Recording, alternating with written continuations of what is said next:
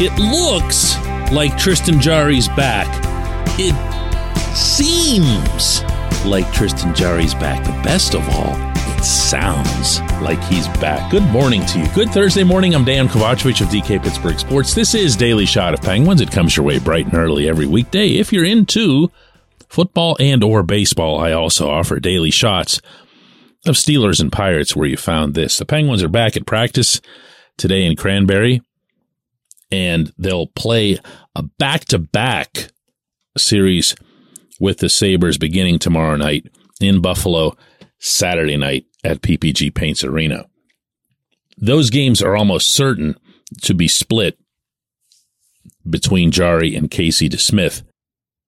But if they weren't rammed right against each other, I'll bet you'd see Mike Sullivan just ride Jarry, because that's the way he's starting to look. For anybody who's missed it, and it's been easy to miss because occasionally, like that Johnny Gaudreau goal the other night, the opening minute, where you think, really, dude? Like, we thought you were... But then he stops the final 38 shots he sees. Jarry 7-0-2 in his last 9. It's the first time a goaltender's had a 9-game point streak for the Penguins since Matt Murray back in the 2018-19 season. That's impressive in and of itself. His overall statistics, though, because these are the only ones that count, and they weigh into it the games in which he wasn't playing well. He's 11-3-3 with a 2.75 goals against and a .919 save percentage. Those of you who listen to this program regularly will know that I'm often citing the .930 figure for where Jarry should be, I believe, based on his talent level, based on his athleticism, and let's be fair here, based on the team in front of him. You might not be happy with the Penguins all the time, but they're still one of the better teams in the league. To go anywhere in the playoffs, though, anywhere significant, they're going to need Jarry not just to be at his best, he needs to be their best, meaning he needs to be their very best player, not in the hokey, cliched hockey sense. Your goalie always needs to be your best player. He actually, quite literally, needs to be their best player. He would need to be their MVP in every round and then hold up the Conn Smythe trophy at the end, okay?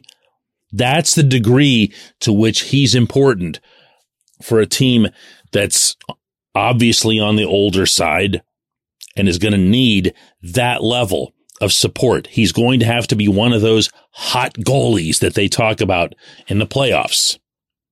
And that's got to start, well, right about now. This portion of Daily Shot of Penguins is brought to you by the good people at the Greater Pittsburgh Community Food Bank, where they're committed to providing food for all of our neighbors in need across Western Pennsylvania. They, in turn, need your help. Find out how $1 can be turned into 5 full meals for those in need. Visit pittsburghfoodbank.org. But how do you know? How do you know when a guy's found the zone, or when he's run into a longer list of lousy opponents, kind of like the Blue Jackets, or when he's really, really all there? To me, with Jarry, it's when he starts getting a little bit defensive. About a month ago, when the team was up in Winnipeg, he played a beautiful game against the Jets, 3-0 shutout. And he outdueled Connor Hellebuck at the other end. Game was 0-0 going into the third. Just reminding anybody who might have let that one kind of slip. I thought it was the team overall, the team's best game of the season to date.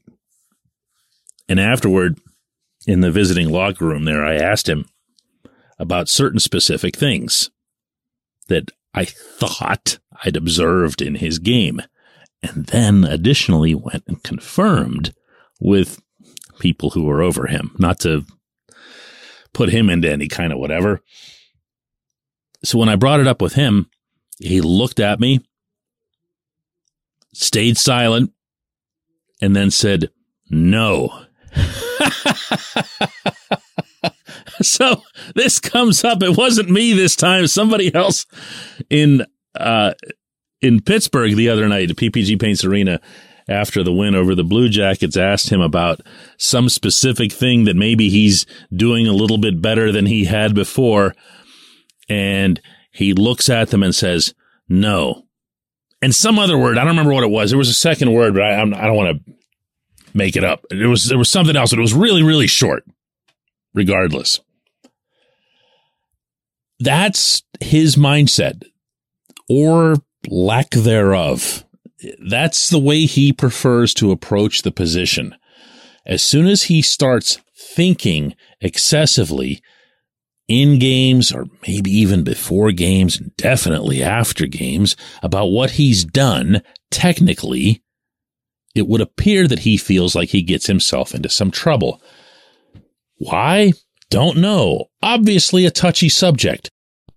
But that's fine. That's fine. File this one under whatever works.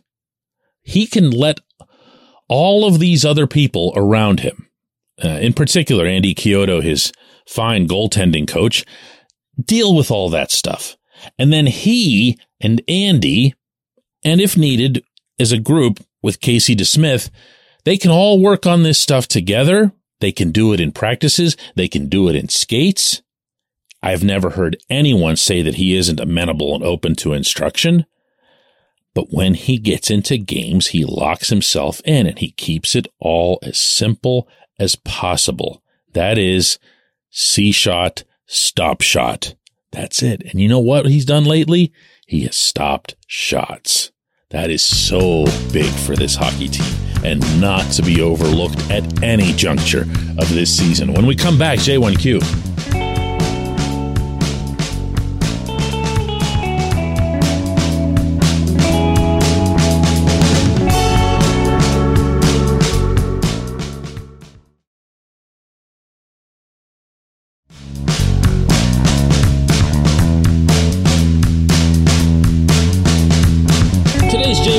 Comes from TJ, who asks, DK, if the Penguins continue to click the way they have, even Brian Dumoulin has looked better lately, wouldn't it be safe to say that the Penguins' only real Achilles heel would be the dreaded salary cap, or in their case, the lack of the space under that cap? What would be the best way to alleviate that without messing with the team's chemistry and makeup? It seems the Penguins have been pretty lucky so far this season that the lack of a cap hasn't bitten them on the behind. I'm with you completely on that last one there, TJ. We're kind of taking it for granted that they're floating around with an $80,000 cap space that won't even get you someone from the Shaler JV. And it's not going to last. It's not going to last. They've been playing with fire here for a couple months. My own preference in this, not that it matters or it would be considered, my opinion, by the Penguins in any such process, is that Dumoulin would be the one to go, that you'd find a way to build him up enough to the point that someone would take the remainder of his $4 million cap hit off your payroll. I believe that you have someone in Ty Smith who, even if he isn't ready in this moment, could be made ready within another month or so. I believe that you have in Chad Ruhwedel a completely competent, dependable 6/7 guy. But there's an elephant in this room, and that's Chris Letang's health. Let's not forget about that. If Letang is given the all clear by the medical professionals around him, whenever that would happen to come, if it comes, then your cap situation is the status quo, which I know for a fact, TJ, is what you're describing. But if Tanger, yeah, I don't want to go there either. But there's no way right now, meaning in this second, as opposed to, waiting to see what happens with Tanger, that you, as Ron Hextall or Brian Burke would say, let's go ahead and clear some cap space so that we can feel comfortable. Because if you lose a player who's a $6 million cap hit to LTIR, you've suddenly got a lot of space. And we're into a totally different discussion.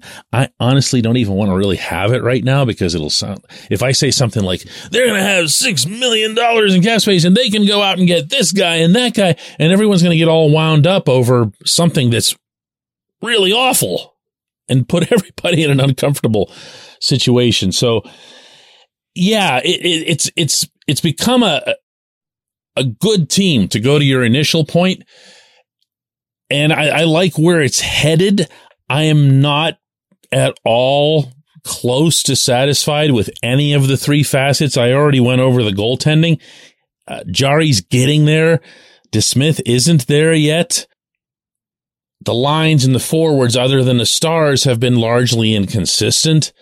The power play's been abysmal. The PK has gotten itself right, to its credit, but we also saw it when it wasn't. And the defense core, here again, we're right back to the same subject. It's all about Tanger and his health. I appreciate the question. I appreciate everyone listening to Daily Shot of Penguins. We'll do another one of these tomorrow.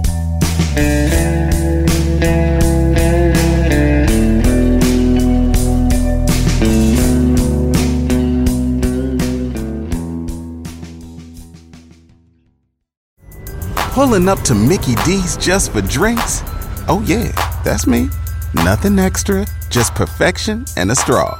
Coming in hot for the coldest cups on the block. Because there are drinks. Then there are drinks from McDonald's. Mix things up with any size lemonade or sweet tea for $1.49. Perfect with our classic fries. Price and participation may vary. Cannot be combined with any other offer. Ba-da-ba-ba-ba.